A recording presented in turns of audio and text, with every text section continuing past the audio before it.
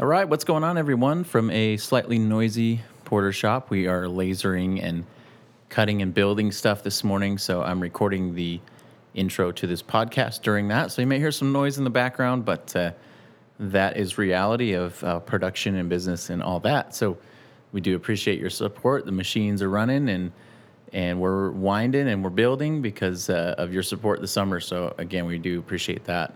Today we are in episode 64. We're going to be joined by Blake from the Tone Mob.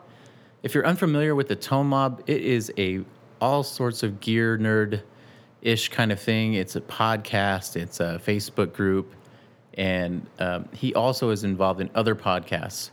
So Blake has all sorts of things going, and we're going to talk to him about a wide range of subjects. We'll get to that interview in just a minute. I do want to mention something really exciting going on in the shop this week. And for the last few weeks, we've been testing some new pickups. And that's always an exciting thing for us, testing new pickup models. And this is for a kind of a slightly different project than we've done before, but it's really exciting to hear new sounds when you design something and you finally get a chance to kind of hear what the designs result in. There's a little bit of nervousness and a little bit of like hesitation, like, okay, did it work? Did it sound like I want to? And we've been doing this long enough. We're able to get it right pretty often, but there's still that kind of unknown. Sometimes we make something and it just doesn't sound good, and we have to throw it away. But in this case, we have actually 5 new pickup models that will be coming out at some point this fall, and we're really, really excited. I've been mentioning some teaser stuff, and I'll get into the real nitty-gritty details as we continue through some of these shows. We're about ready to leak what this is all about, some of these new things, but we are excited.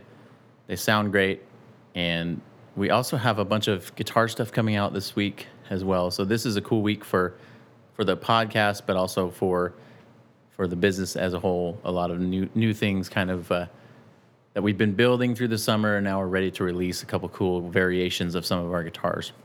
So I do want to mention before we get to that interview with Blake, we've had a blast this summer with all of our guests, and we have a lot more guests coming, and we keep mentioning that, but it's exciting for us to just talk to people from all sides of the industry, and we're actually going to get into some other sides of the industry in the next couple weeks here, just different types of builders, people that work at venues, people that are artists. It's crazy. It's really fun. We have a lot of cool things working, and Blake's perspective that we talk about today is pretty interesting, so I'll go ahead and jump to that interview right now.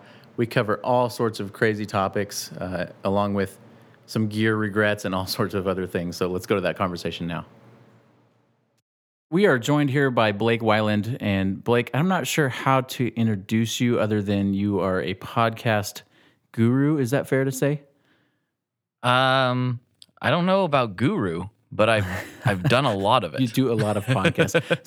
So I guess we'll start there. Start with your own podcast, which is the Tone Mob, and you're also involved in the Chasing Tone podcast with Brian Wampler.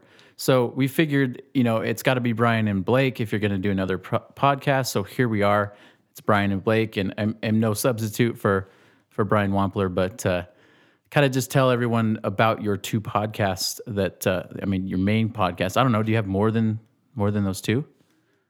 Well, it's funny that you should ask that, Brian. Wow. This is the Vortex. I'm going to call this episode the Podcast Vortex. So Yeah. So I'm actually in the middle of trying to get one off the ground. We're recording a few episodes right now to try to get like a flow with the aforementioned, before we were recording, Scott from Stringjoy, and he's always wanted to have a podcast, but he was never really sure how to do it. Not like physically how to do it, but like what the format should be and what should it be about and all that jazz. And so we've got an interesting thing we're experimenting with right now, and we're going to record a few episodes and see how we like the results and go from there. And then I've been kicking around starting another podcast because it's not like I don't have enough going on right now. I've really, really enjoyed the process with doing the Tone Mob podcast, and it's really evolved over time. In the very beginning, it was going to be, gear and more gear and just talking about gear and nothing else. And that's what the intention started out with, but it never really was that. It was always more about the people. And so we'll go off into all kinds of tangents. Yeah, we talk about gear, and that's like the centering point, but it goes everywhere, man. I just did one with Ian Fowles from the Aquabats, and on the Patreon episode, we spent 40 minutes talking about aliens. Nice. So, it goes everywhere. And so what I realized is those are the parts of the conversation that I really liked. And there are more people than just guitar people that I want to talk to. So I'm really considering starting another show where I was trying to figure out, like, what's the point? Like, I want it to be interview based. I want it to be basically the same format, but I want to be able to talk to folks that are not from the guitar world, because I have other interests, believe it or not. And so I'm kicking around the idea of like doing this like off the beaten path podcast. Like, I'll talk to people who, are entrepreneurs, talk to people who live in a tiny home, talk to people who are rock climbers or power lifters, or just people who do things that aren't normal. Yeah, like raising llamas or something like that, right? Totally. Like anything. I'm interested in so many different things, and I realize that they all kind of hub around living some aspect of your life differently than the rest of the crowd. And I'm like, well, that seems like that could be a podcast. I'm sure it's not wholly unique. I know there's lots of people doing things like that, but I want to do it too and see what happens. Yeah, that's cool. So, that is cool. So then, for those who don't know, Blake has what he calls the Shred Shed. Now, if you're familiar with his podcast, you know all about the Shred Shed. But let's talk about what the Shred Shed is. And then more importantly, if you come up with another podcast, are you going to need another shed that is themed to your new podcast subject? I think I can probably use the same one. I think that's probably allowed. Okay. Especially because you've been to my house. I don't exactly have another place to put one that wouldn't be slightly awkward. It might have to be one of those like kid castles, from one of those playground stores or something like that. Welcome to Blake's World of Wonders or something like that, right? Something like that. I don't know if when you were here that my kid's massive play fort was under construction or not, but that's the only other place I could have put it was in the back corner of my property, which I say property and it sounds like I have some sprawling estate. It's like a 10,000 square foot lot. But I got a pretty good sized play structure where would have been the only logical place to put another structure. So I think I'm structured out. Nice. But, okay, so you're just going to have to adapt. Maybe it can be like one of those things where, some curtains drop down and the theme changes or something like that. Yeah, we'll warm it up somehow. Yeah. So I guess for those who don't know about the Shred Shed, describe what it is. It's sort of I think of it as the headquarters for all your podcasting, but also kind of your gear nerdness is all like contained in the Shred Shed. So just for people who don't know, tell them what the Shred Shed is. Okay. Well, here is the story of the Shred Shed. So I started really getting into gear just a couple years before I started all this Tone Mob stuff on Instagram and the podcast and all that.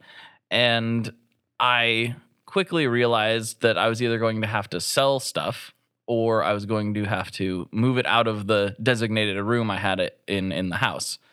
And that compounded with the fact that I couldn't turn an amp up like at all without ruining the whole family's lives. Kind of made like, let's make a spot for this. And it started out, it wasn't going to be quite as robust as it is. It was going to be just like a man cave. I was going to have like a TV, and I was into craft beer brewing at the time, and I was going to have a little brewing setup out there, and realized that like the music stuff was quickly overtaking the majority of my interests. I haven't brewed in forever and don't have a lot of interest in getting back into it. I still like myself a beer, but I'll let other people do it. And I realized I wanted to be able to turn up and play, and I wanted to be able to record drums, and I wanted to be able to like really do music stuff. So I basically, without going into the details of the construction, I made this place as sound isolated as I could possibly afford to. So those that know anything about trying to soundproof, quote unquote, a space, if you're doing it the right way, it gets real expensive, like really expensive, because it requires a lot of mass and building materials and specialized things. And So I didn't do it the 100% way that a guy would if he was trying to set up a professional studio, but I did it the way I could afford to, and the results are pretty good. I can turn it up out here, and the neighbors don't really know unless they're really listening close, and then they're too close to my yard, in my opinion. So, Yeah, exactly. They're like, what's going on in that building back there? They must be sampling guitars and amps. Yeah, exactly. So it's pretty cool. Lets me be able to get out here and turn up amps and get loud and shoot videos and do all kinds of stuff, and more importantly, it gave me a bunch of storage space for my gear obsession. So that's great. I think that's what it is. We all need a shred shed. I mean, I'm saying this as a guy we have a showroom and all that stuff, so I kind of have my own shred shed, if you will, here at the shop. But it would be cool to have a shred shed in the backyard that's not also holding a lawnmower and a weed eater and everything else that you need for a yard. Right. I have one of those too. It's a lot smaller and a lot cheaper to build. In fact, I'm in the middle of reorganizing it right now, but that's another story. But yeah, the shed is it's my place where I work. It's my place where I come nerd out. It's as I tell people, it's the best piece of gear I own. Nice. That's cool that you have a place too that is a mini getaway, if you will. You can go and maybe think, but you can also create and do what you do, which you're probably I'm not sure what the count is, but off the top of your head, how many podcasts do you think you've done? Oh, geez. So I know I'm creeping up on 200 Tone Mob episodes, and I'm well over 200 Chasing Tone episodes, and then sprinkle in 20 or 30 of not my own episodes that I've done, like this, for instance, over the years. So, yeah, several hundred, which sounds like a lot. But then I look at some of the biggest podcasts in the world, like Mark Maron and Joe Rogan and that, and I'm like, oh, wow. I feel like I've done a lot, but you've done 1,500 episodes. So I got a ways to go. Yeah.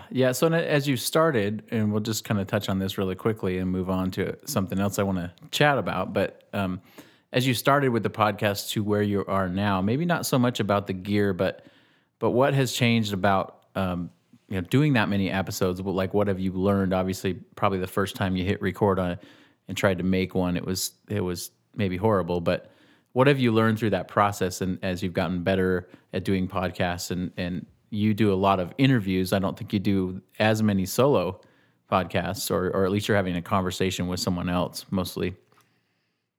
Yeah, I've very, very rarely done anything solo. I obviously do my intros and outros as a solo piece, and sometimes those take exceedingly long for me to actually get done for the couple minutes that they are. So I don't think I would be the best solo podcaster. In fact, the only solo thing I did that I thought really was any good was for my patrons, and it was kind of like a State of the Union type address at the beginning of all this COVID craziness, because I just had to tell them and just be honest, like, I don't know what's going to happen. I don't know if I'm going to be able to keep doing this at the, frequency that I've been doing it, because I just don't know what's going to happen. Yeah. So I was a very long, probably somewhat distraught episode. That was probably my most cohesive solo thing that I've done, and only a handful of people have really heard it, and probably ever will. But for interviews, one thing that I've really listened or learned over the years is especially if you're coming around to a particular subject matter that you and the guest both care about, just let it flow. It's going to be fine. I used to prepare questions and had all this stuff, and that's still good for some people, but it's become completely unnecessary for me. I have a few questions that I ask every time, but really it's about what does the interviewee respond, how do they respond to those first couple questions, and then take it from there. Really listen to what they say and try to take it in a direction that the conversation is naturally going towards, because if you try to force it, it sounds forced. Yeah. And so I like to just let things flow, Yeah, definitely. Some guests have asked for some questions, what kind of questions are you going to ask me? I'm like, well, here's the 3 that I ask every time, but beyond that, it could be anything. And some people like that. Some people are a little bit nervous. But once they get into it, they get done. And I've never had anybody, actually, I was going to say almost 100%, but it's so far 100%. People get done and they're like, wow, that was really great. I can't believe that we've already done an hour. And it's like just finding ways to put your guests at ease so they can really express themselves is the way to go about it. Yeah, that makes sense. And just having, I think that natural conversation is important, and hopefully it's interesting, like you said. Hopefully it's relative, and it's like in the realm of whatever, whether it's aliens or Stratocasters. We can talk about whatever interests us at the moment. I do want to kind of get into the current events with the all the COVID stuff and the gear industry. I'm interested in some of your thoughts on maybe like the pulse of the gear industry. You mentioned that time, it probably was in March, about when all of us, this all hit, and we were like, man, what is going to happen? There's no gigs. There's no bar gigs. There's no gatherings. Music stores are closed for a while. And so what, as you've walked through this a little bit for yourself, and just as you've talked to a lot of people in the industry, what's kind of the pulse of the industry right now, if you could sum it up? Basically, almost shockingly, everyone that I've talked to, it's like trying to get parts is the hardest part. Like, I was concerned that demand was going to shrivel up for a lot of this stuff, which would make sense, right? Like, people, if you got to choose between fuzz pedals and food, as much as I want to say choose fuzz pedals, honestly, you got to eat. So I was really concerned that that's what we would see. And for some people, that's definitely happened. There are definitely a lot of people hurting right now, but it doesn't seem to be the demographic that buys the stuff that most of my friends sell, I guess. Everyone seems to be pretty busy right now, and they're either busy because their sales are up, or they're busy because they, are working around various lockdown situations or part supply situations. But either way, people are really busy right now in the gear world, and it kind of took me by surprise, to be perfectly honest. Sure. I was very surprised to see that. Do you feel like it's been somewhat of a mentality theme between these companies? Like, we're going to make this work no matter what, kind of that like entrepreneurship mentality? Or has it been just the fact that the gear industry is kind of like, you know what, I'm still going to buy gear because I'd like to, for us, it's been a lot of like, people want to fix that Strat that's been in their closet for, 10 years. And they're finally like, well, I'm working from home, so technically I have a little bit more time. I could be working, but I could be soldering my new pickups in right now too. So I think for us, that's what we've seen. I think that's a huge part of it, like the amount of people that are working from home. And I can tell you, as a person who transitioned from working at a place where I had an hour and a half commute both ways to working at home here a couple of years ago, and I got like 3 hours a day back. So 3 hours a day is a lot. You can get a lot done in 3 hours a day, whether you're trying to practice, you want to work out, whatever it is. And I know I'm not the only one who's experienced that lately. So it isn't just the fact that, working from home for a lot of people is, more flexible. Obviously, you don't have a boss looking over your shoulder 24/7. So it's like, yeah, I'm going to go make a sandwich while I take this phone call. Yeah. It's also the fact that they don't have to commute, and you just simply get more time in your day back. And man, I think I know not everybody had a long commute like that, but even if it was a 20-minute commute, getting 40 minutes of your day back is huge. That's huge. Yeah, so that makes sense. I think it's a time thing. I think people have a little more time on their hands, and if they're fortunate enough to still be working, then it's like, well, why not buy that overdrive? Maybe I don't want to splurge and get a $20,000 or $2,000 guitar, but like a couple $100 pedal, sure, why not? I can do that. Yeah. Or some pickups, or whatever. Yeah, people have been kind of holding on to, at least I've seen in some of our circles, people have been holding on to the money that goes to the higher dollar stuff. At least, they're like, they've got the money, but some people are kind of afraid of the what ifs. And so maybe they're, like you said, they're going to be like, well, I'll just buy the maybe I'll buy the Mexican strap version of this guitar, this Fender I wanted, or I'll buy the PRS SE or something instead of, the full PRS, just because I want a guitar, but maybe I should save that money right now just in case. Yeah, and I think that's the move, I think people should treat themselves. I think that's a good thing to do. But also you got to be responsible about it, and I think that's a perfectly fine way to go about things. Yeah, it feels like people are being more responsible, which is probably ultimately better for the debt situation for us gear nerds. I think that people were pretty quick to just rip out the credit card and buy a bunch of gear. But now it's like, well, I don't have a gig. Or I talked to a lot of guys who, they were only bar musicians, but they played 4 times a week. And that was like their gear money. That was the spending money that their wife would allow them to use on their gear. And now those gigs don't exist. So they're kind of like, well, maybe I'm not going to buy this right now, but maybe down the road I'll buy it, or I'll only buy a couple packs of strings this time instead of a box or whatever it might be. Yeah, and I think it's also just the fact that people aren't spending money on other things. So like, travel, not doing that really that much. Going to restaurants, it's starting to become more of a thing, but it's less of a thing.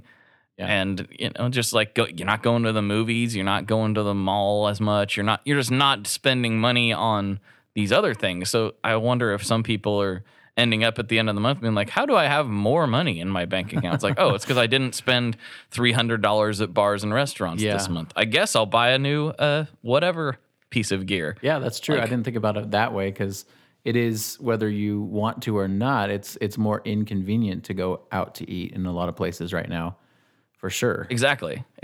And it's and some people are just hesitant anyway. It's like, I don't know. I guess I'm going to stay home and I'll just cook this. I think what's really been cool about this whole thing, if there are any cool parts, a lot of people I know are learning to cook. And I like that. I like to see that, because I like cooking quite a bit, and it's nice to see people not view it as labor so much as a fun thing to do. Yeah, totally. I was listening to your podcast this week, kind of with the news of NAMM, the Chasing Tone podcast. I'm going to plug that for you here, but with Brian from Wampler Pedals, you guys were talking about the news about the NAMM show officially being canceled, the Winter NAMM show for 2021.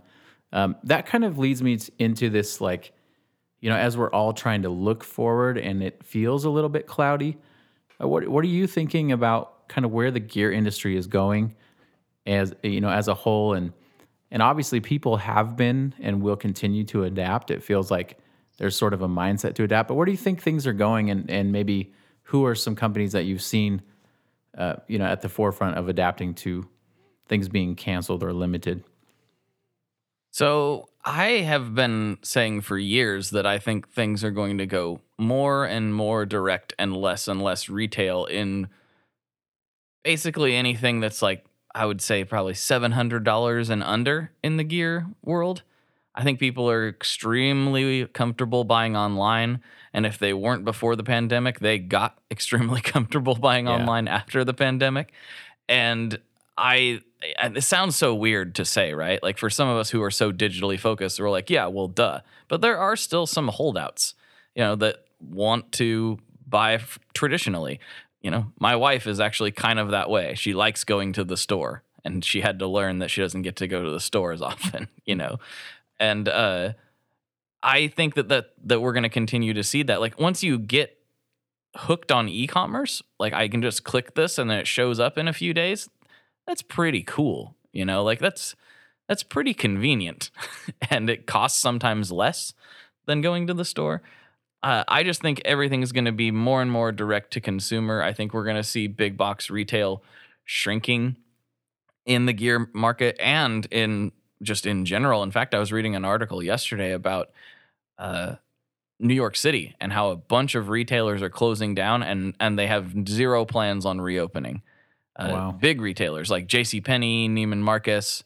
There was a Victoria's Secret there that in this article, they were paying almost like $1 million a month in rent. Whoa. It was like $987,000 or something like it.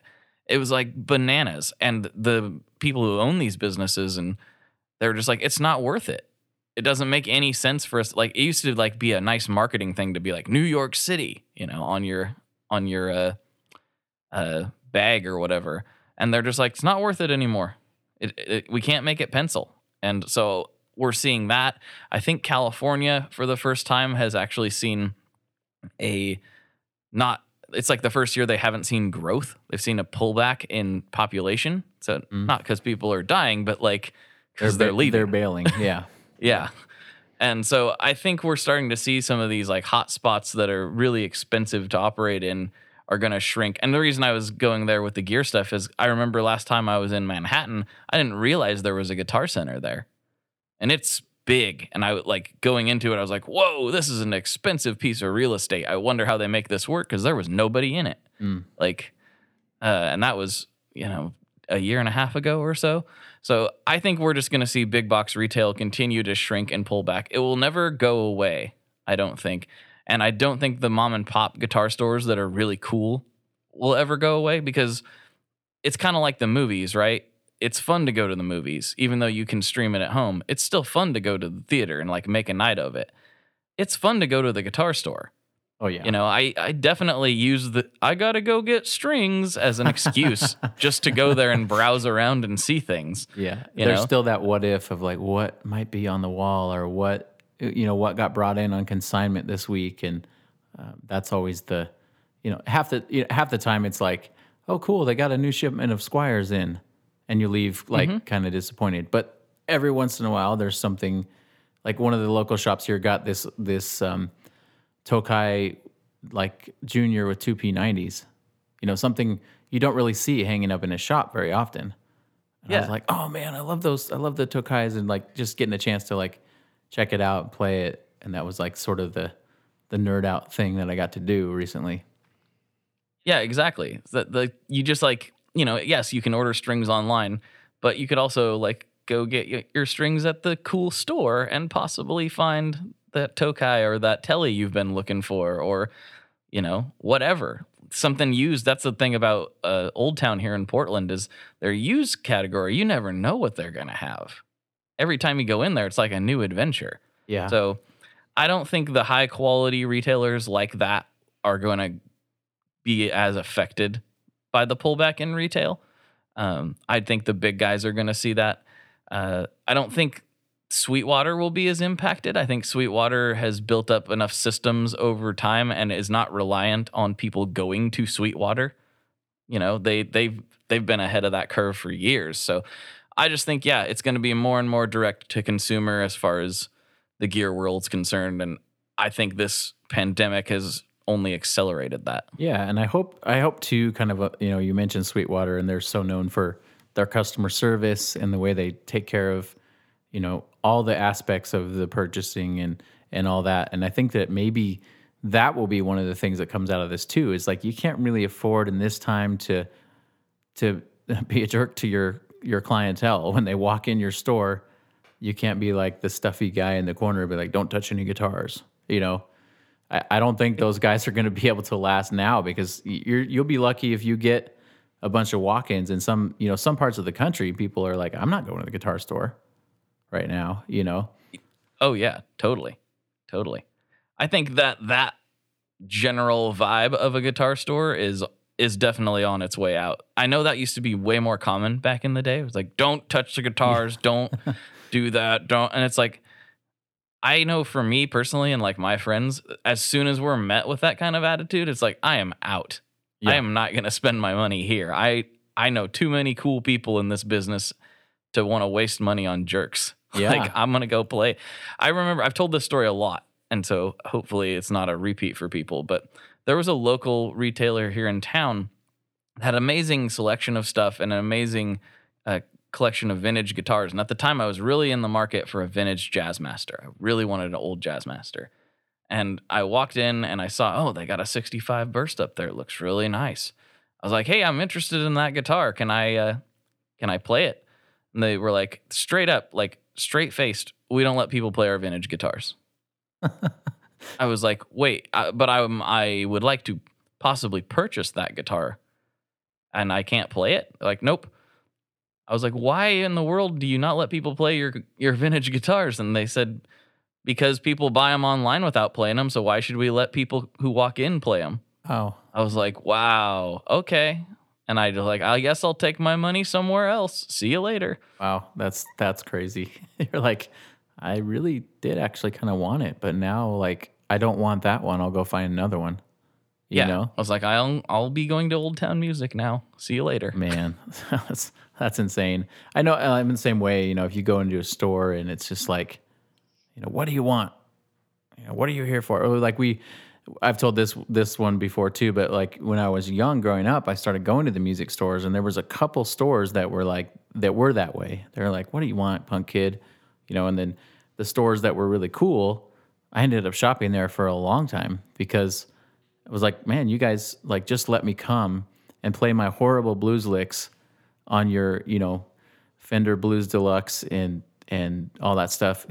You let me come in and do that for probably like a full year before I actually bought anything from you. But then I went back and purchased a couple of guitars for them, you know, when I got a job and all that stuff. Yeah, I mean it's just the natural progression of things, right? You know, even and this exists online as well. You know, Sweetwater's the good example in our industry. But you know, Zappos really started that whole be nice to the customer on the internet thing, where they would just go over the top just to sell you a pair of shoes. And they would take such good care of everybody. And I think that's just what customers have rightly come to experience is you deserve to be taken care of. If you're going to spend money somewhere, why should you be treated like dirt? It doesn't make any sense. Yeah, exactly. Yeah, that's always the part of it that it doesn't make sense, and especially now, I think people just don't tolerate it anymore. I think those people maybe got away with it because they were the only show in town, or they had all the really cool stuff, and they're like, fine, just don't bother me, kind of deal. Maybe that's gonna get out the door here soon. I hope, at least.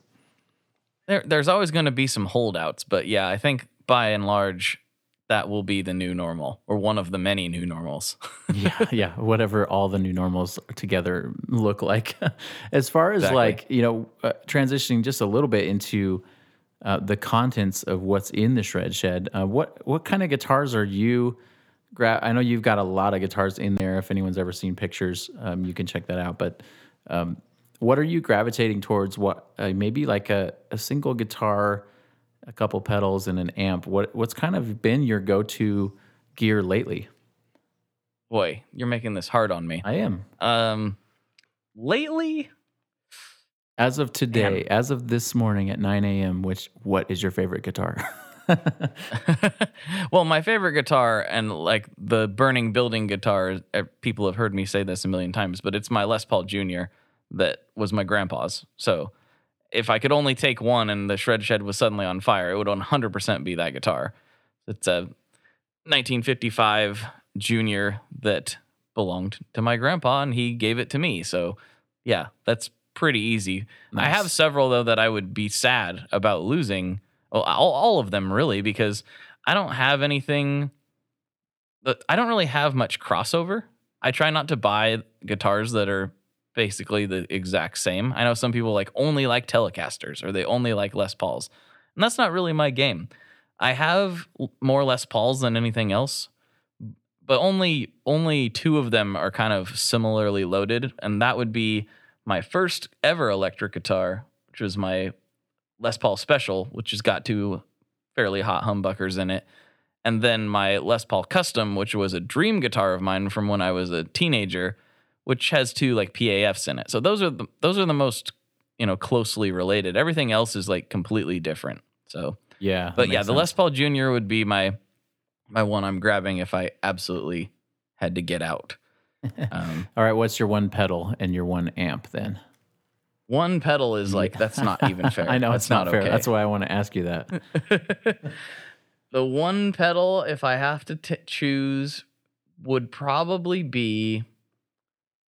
Well, so this will make more sense if I start with the one amp.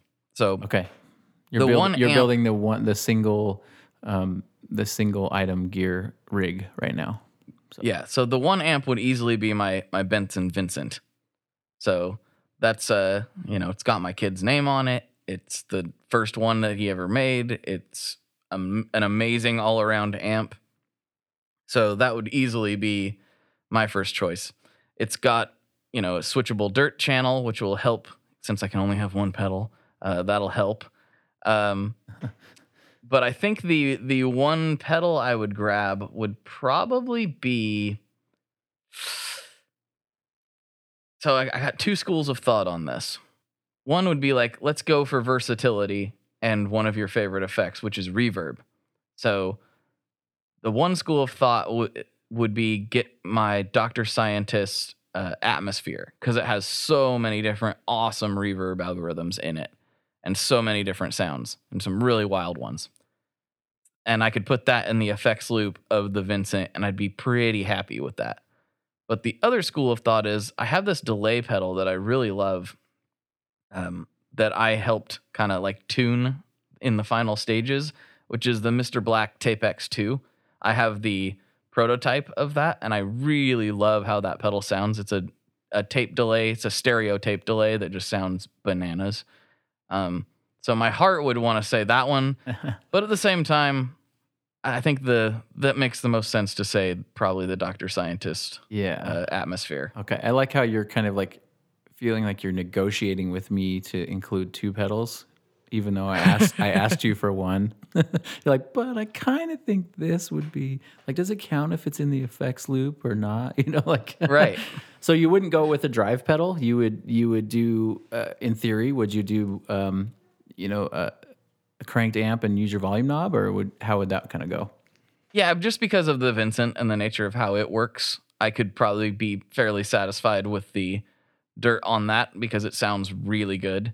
It's because it's switchable. So the Vincent, for those that don't know, is a combination of the Benson Vinny, which is a 1 watt amp, and the Benson Chimera, slightly modified Chimera, which is his 30 watt, fairly clean amp. The Vinny has an instrument out on it that is a low enough signal that you can actually use it like an overdrive pedal, but you're getting full power amp full tube and transformer distortion when you crank it up, which you can't really do any other way. So you get that at any volume level if you run it into a bigger amp. And that's kind of what that is what the Vincent does. It takes the Vinny, and when you turn on the dirt section, it engages that entire amplifier and slams it into the front of the Chimera, which is really unique in the amp world. So I could be pretty happy with that. Yeah, and running a single dog ear P90 bridge through it, right? Mm-hmm. Yeah. I do want to touch on P90s. I just want to stay in the P90 world for a while. I find, and I'm interested in your thoughts on this, but I find that P90s are this they're like the hot topic on Facebook of the day or something. Like people really are on one side of the fence or another. I found on P90s, they're like they either just love them to death, or they're like, man, these are too powerful, they're too intense, or they're too noisy, or whatever it might be. What's been your experience with P90s, kind of having a P90 guitar for probably the longest of almost any guitar that you've had? I mean, it's amazing what you can do with a Junior. Like with one volume, one tone, and a P90, it seems like you shouldn't be able to get as many different sounds out of that as you can. But it's really, really impressive what you can do when you're that stripped down.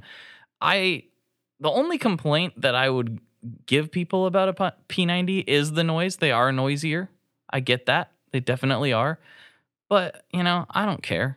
Like, I can handle a little noise. I mean, in normal situations where I'm not restricted to one pedal, I got so much fuzz going. There's going to be noise going on with any guitar that I'm using. So that doesn't really bother me. And I think that there's nothing like a P90. Mike Ness was really onto something with his, whole trick of tuning to D standard. D standard. Yeah. And then putting a capo on to get it up to standard. I thought that was didn't make any sense. I was like, well, how does that sound different? But then every time I listen to Social D, I'm like, well, this sure does have something to it. And when I tried it, I'm like, oh yeah, he's right. So I keep mine parked in D standard, which also sounds great. Tuning it down a little bit with the junior, and then when I want to play standard, I put the capo on and I pretend to be Mike Ness. It's wonderful. That's awesome. Yeah, I mean, I really love a good P90. I love a good dual soap bar set. We have one that we use an Alnico 2 magnet in the neck and then an Alnico 5 in the bridge, and that sort of gets like a lot of that big fat sweetness from the neck, but then you can get some of the bite when you get down to the bridge. Just you're kind of in the venturing into junior and then almost jazzy territory within one configuration. I've always sort of gravitated to that. It's like, why not make it versatile? Like even you mentioned a one P90 guitar can be pretty versatile, especially, control that volume knob and slap a fuzz in front of it that you can't beat that tone. Oh, it's so good. I love it. And it's got like this nice mid-range to it that's not like the tube screamery mid-range where it's kind of like too humped. It's just like this nice, fat, beautiful sound. Yeah, that's awesome.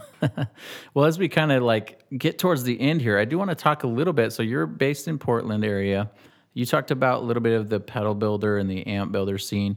Kind of as a whole scene in Portland, I mean, some of the musicians that you've talked to, how are they dealing with the restrictions, regulations, and getting creative? What are some of the stories that you've heard kind of from the local scene there?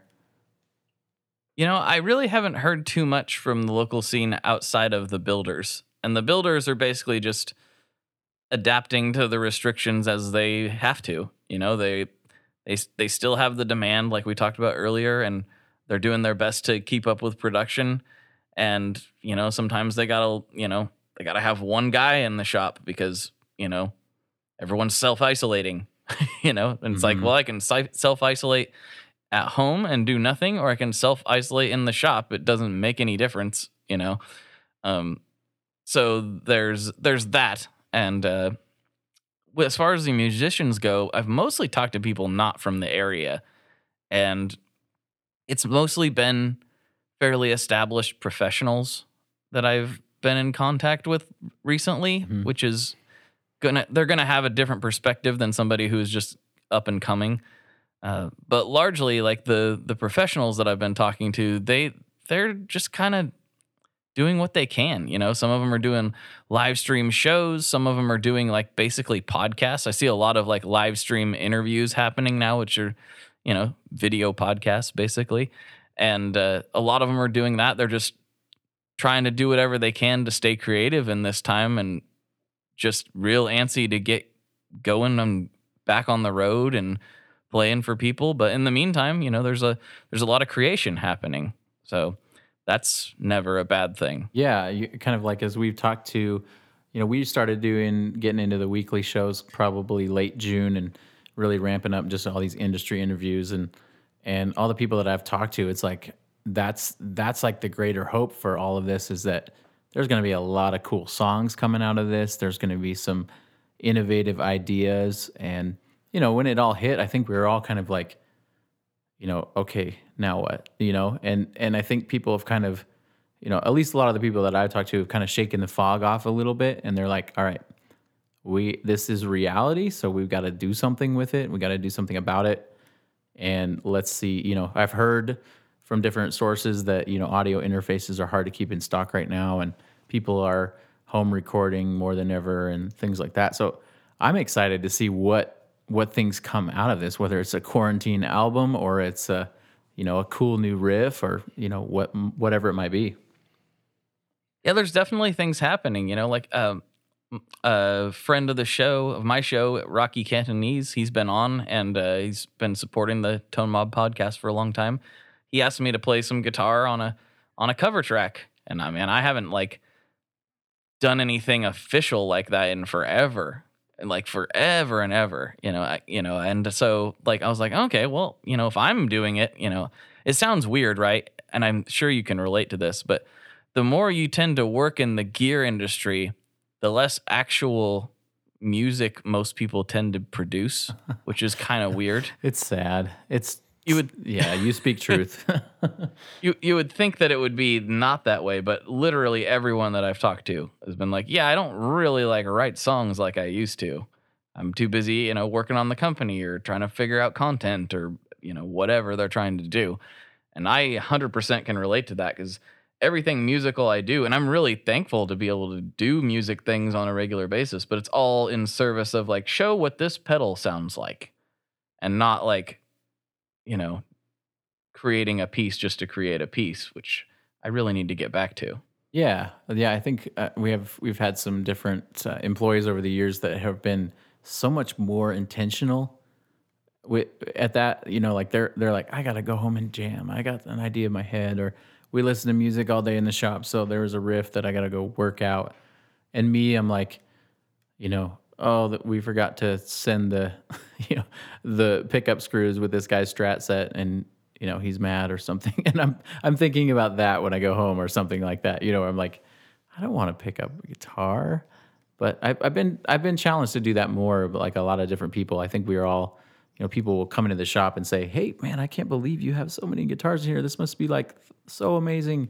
And I'm looking at the guitars on the wall. I'm like, that one needs to sell.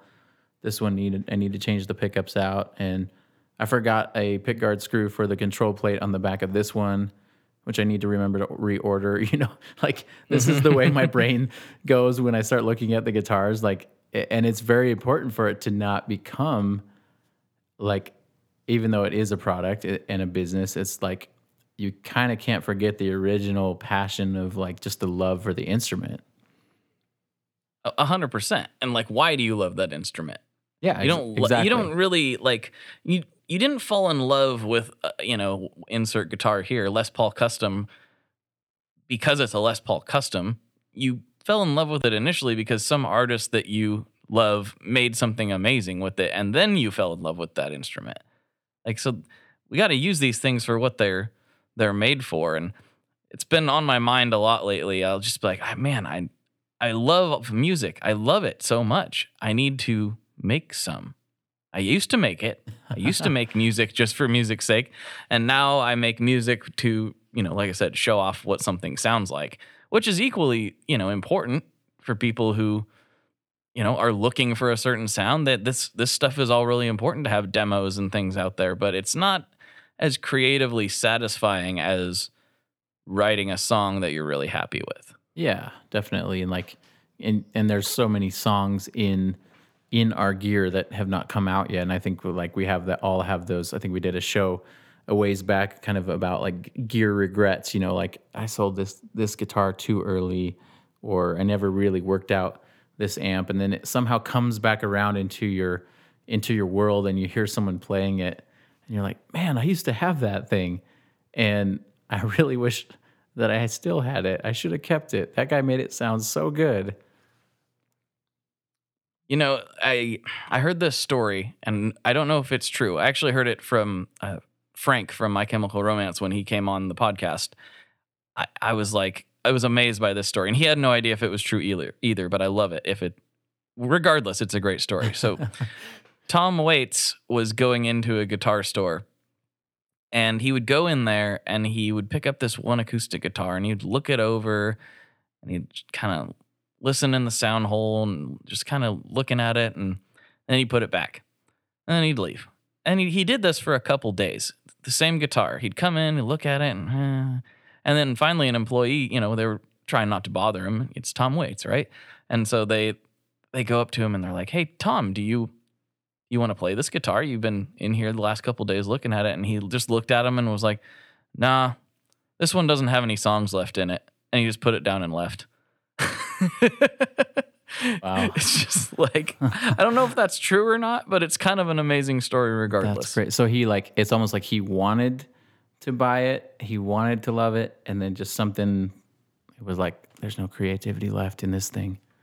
Yeah, like for him, he wasn't going to be able to pull anything out of that particular instrument. Wow, that's crazy. Some people are like that though. Like they know, even now you can find a guitar on the rack of super mass produced import ones, and you can find the magical guitar, and it's not worth anything to resell, but it's worth a lot to you as a guitar guitarist. So like, man, I just bonded with this guitar. Why? 100%. I mean, so I brought up my custom so much on this episode. I'm not sure why. Maybe I need to play it some more. It's a sign. It was a dream guitar for me. And Frank was actually one of the guys that really made me want one as a young dude. And for years, I would go and like play a custom, and I don't really like it. I was on the hunt for a Les Paul custom, and I really wanted to find one that I loved. And I started to think, well, maybe I actually don't like this formula. Maybe I don't like Les Paul customs. And finally, one day, again at Old Town, this one showed up. And I picked it up and strummed it. I'm like, uh-oh, I think this is the one. And that's a dangerous thing for your wallet too. When you're like, oh no, I shouldn't have done this. So you'll be amazed at my willpower. I said, I'm not going to plug this in because I think I know what's going to happen. Yeah. And so I put it down. I left the store. I went home and I kept talking about it. Oh no. Justifying it in your head, right? No, I was just like, man, I really wish I could buy that guitar right now. I was like, and I could. I had the money, but it also like it's one of those things where yeah, you can, but you probably shouldn't. Like, Yeah. And so I just was like, man, I just want this. And finally my wife, like after like 2 or 3 days, she was like, would you stop talking about this stupid guitar and go buy it? Nice. And I was like, that's it, I'm going. And I just hopped in the car and bailed, and now here it is. I plugged it in. What I thought was going to happen happened, and I was like, "Yep, this is coming home with me." That's awesome. And you seem like a guy that you still have a lot of guitars. When we were there, we were on the Tone Mob podcast last fall. I don't remember what episode it was. I should have looked that up. But we were on there. You can find us on Blake's podcast. But I think it's, I don't know. It's one of those things where you look at it and you're like, okay, you've kept a lot of guitars for a long time. You're not maybe like some typical guitar players that are jumping ship very quickly. Why is that? Because I traded a guitar one time and I still wish I had it.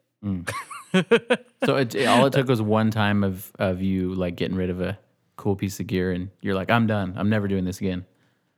Yeah, and it was one of those things where I really didn't need to. So it was a cheap Japanese guitar. It was a short scale, 4 pickup, like really weird guitar, and it was called Marquis, excuse me.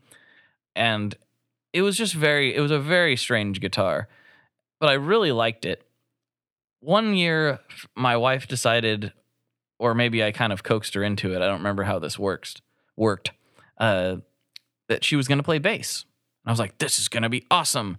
My wife's going to play bass, and I'm going to play guitar, and then this will be so fun. We can start a band. This will be great.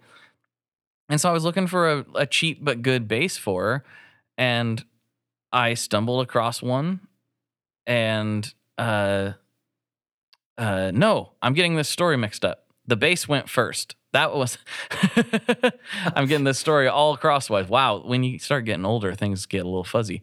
So the bass, I got her the bass. She didn't end up really wanting to play bass, and I traded the bass for this guitar. That's what happened. Oh, okay. Fast forward several years later, and I got the bug for a melody maker. I really wanted a vintage melody maker, and one popped up again at Old Town. It's a 1965 with both the neck and the bridge pickup, which is a little bit weird. Not that many melody makers out there have both. Comparatively, like you usually see the single pickup ones. That's just the majority of what was out there. And I really enjoyed it. And I was like, well, justifying it in my head, I was like, I'll trade this Marquis because it's, the cheapest guitar I have, and then I won't have too many guitars, right? Right. And, it'll save me a couple $100 and yada, yada. And as soon as I did that, I was like, man, I don't know if that was the move. And then like a week later, I was like, I'm going to go back and buy it back. Like it's only a couple $100. It'll be fine. And it was gone. And I have no idea where it went. Oh, man. And I still have the melody maker and I love it. I love it to death. It's fantastic. But I do wish I still had the marquee. So yeah, So that there's was the the long one time. backwards way of explaining that. Yeah. I mean, I've kind of, unfortunately, I think I've gotten numb to like guitars leaving my life. Not, and it's all been really good things. A lot of times for us, it's been like, baby's about to be born. We want to make sure we have, all the important stuff for that kind of deal, and selling the guitar to pay for part of the birth or pay for, supplies, whatever it might be. So I've done that several times, and there's been a few times like earlier on in our company history where that's all I had that was actually any value. So in order to keep the business afloat, I had to say goodbye to different pieces of gear at that point. So I feel like there's a lot of stuff that I want back, but I also feel like everything had sort of a place. So I'm like, well, at least I had it and I could sell it and keep the lights on or something like that. So it's always, everything's been very purposeful, but it doesn't mean I don't miss the Tom Anderson Cobra that I had and the Les Paul R9 and all these other, yeah, there's probably like 6 that I'm like, that are coming to my mind, but I don't really want to talk about it right now. So Well, here's the thing. And I know this is going to happen someday, and I don't know like what I'm going to do when it happens or like how I'm going to handle it. But at some point in my life, the shred shed is going to be full. And I will not be able to acquire anything else, which is the epitome of first world problems. I recognize that. Yeah, right. But my question is like, what am I going to get rid of when that happens? Like, I don't know. Pedals are one thing. I don't have much emotional attachment to pedals outside of just loving guitar pedals. And the reason I don't have much emotional attachment to it is because 99% of the pedals I have, I could just call the dude up and be like, hey, can I have another one of these? And like get it made, by my friend. And I can always replace it, I guess, is the thing. My guitars, I don't necessarily feel that way about. I don't know that I could replace them exactly. The only one that I like think I could get rid of relatively easily and probably will at some point is my Rickenbacker. And that's just because, I love it, but not nearly as much as the rest of my guitars. But I also like know a guy yeah, who I could get another one someday if I really needed to. And this one's not like emotionally connected to me in any way. So that one I could definitely see leaving at some point. But yeah, other than that, I'm like, I don't know about all these other ones. All these other ones have a story. Yeah. It's not like I went down to Guitar Center and there was 25 Black Squires on the wall and I got number 17 and it's awesome. You should trust me. It's not not like that's cool and it may be the magical one of 25, but it's not, it's not my grandpa gave me this and he bought it in, the 50s. I mean, that's a completely different, and maybe that's why guitars are so cool is usually there is a story that's attached to it that becomes, a lot more personal. Like I had a Strat that I bought new in the 90s and it was gone for 10 years and I actually repurchased it. So that was cool for me to like find the Strat because I had to get a Sunburst Strat because I love Stevie Ray Vaughan so much. And then I traded it. I think I went into like a metal phase or something. I'm not sure what I was thinking, but I got a pointy Schecter and a Mesa Tremaverb amp. Mm-hmm. And I traded the Strat and a Blues Deluxe tube amp for some of that gear purchase. And then it was like kind of one of those things where then I was like, I really miss single coils and Fender clean tone. Like, oh wait, I used to have that. I should probably get those things back again. But it ended up being able to get the exact guitar back, which was pretty cool. That doesn't always happen. How did that happen? It was a friend of mine, and his brother had it. And his brother, I was like, there's no way his brother still has it, but he actually did.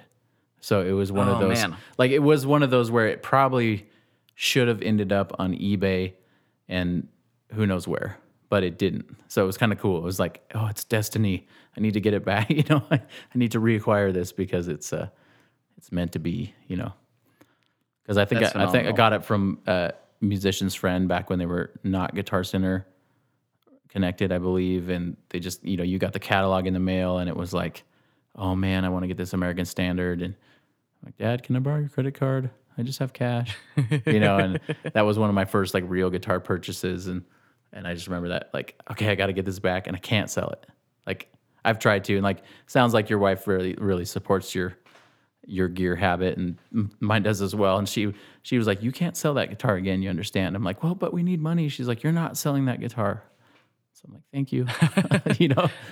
My wife is selectively supportive. Okay, yeah, I'm always astounded when, like, that was one. That was the one. She's only suggested that I buy gear twice, and one was that Les Paul, and the other is the Carmine Street Jazzmaster that I have. She was like, after I interviewed Rick, she was like, you need to buy one of his guitars. I was like, there's no way I'm going to be able to afford one of these things. And then I asked him, like, hey, how much for one of these? And he told me, I'm like, whoa, okay, I can afford one of those. That is about $5,000 less than I thought it was going to be. So right, that's awesome. That's very cool. Yeah. Well, Blake, thanks so much for being on the show today. It was good to catch up with you again, and nice to hear how things have been going for you. Do you want to go ahead and plug the two main podcasts that you're on for those who are listening to our show and maybe haven't ventured into that world? I'd listen to those podcasts pretty frequently, so I definitely want to plug them. But why don't you kind of tell people how to find those two main podcasts? Sure thing. In whatever podcast player you're using to listen to this, you can go up to the search, and if you want to hear me interviewing various people, I interview builders, I interview guitar players from bands, all kinds of different people I never thought I would get to talk to be perfectly honest. And you can find that as the Tone Mob Podcast. You search the Tone Mob and it will come up. And if you want to hear me and Brian Wampler talking about everything you can think of, but mostly guitars and amps, and then goats, and who knows what else. But you can find that at the Chasing Tone Podcast in whatever podcast player you're using right now. Nice. And then finally, for those, you've been kind of teasing these other podcasts, what would be a good way for people to kind of keep those on the radar and find out about the Alien podcast and the String Joy podcast? Yeah, so the best way for that, because I'll definitely be announcing those to my newsletter subscribers. So I don't email all that often, but when I have something new or, a giveaway or something interesting going on, I shoot a newsletter out, and you can go to tonemob.com. You'll see a little tab that says Join the Mob, and you can click that, and that's just where you put in your email address. And I don't sell those or do anything with them other than just email people about stuff that I think they're interested in. So that would be where I'll be announcing that stuff if and when it happens. Excellent. Well, that sounds intriguing enough. Although, maybe two podcasts of you talking is maybe that's enough for some people, but maybe if you want to, for those listening, if you want to go even deeper into weird and random, it sounds like there's going to be some really, really cool opportunities for you to do that as you're sitting at home and working from home like everyone is right now. Exactly. So, yeah. Right on. Well, thanks, Blake, for being on. And for those who have listened to our podcast through the summer, we appreciate you guys taking a listen and kind of diving in with this. If you have guest suggestions, if you have topic suggestions, go ahead and shoot us an email, info@porterpickups.com. You can also find our podcast at the Podbean page, Porter Pickups. You can search on Podbean for that, on iTunes as well, and then under the community tab at porterpickups.com. Thanks for listening, guys.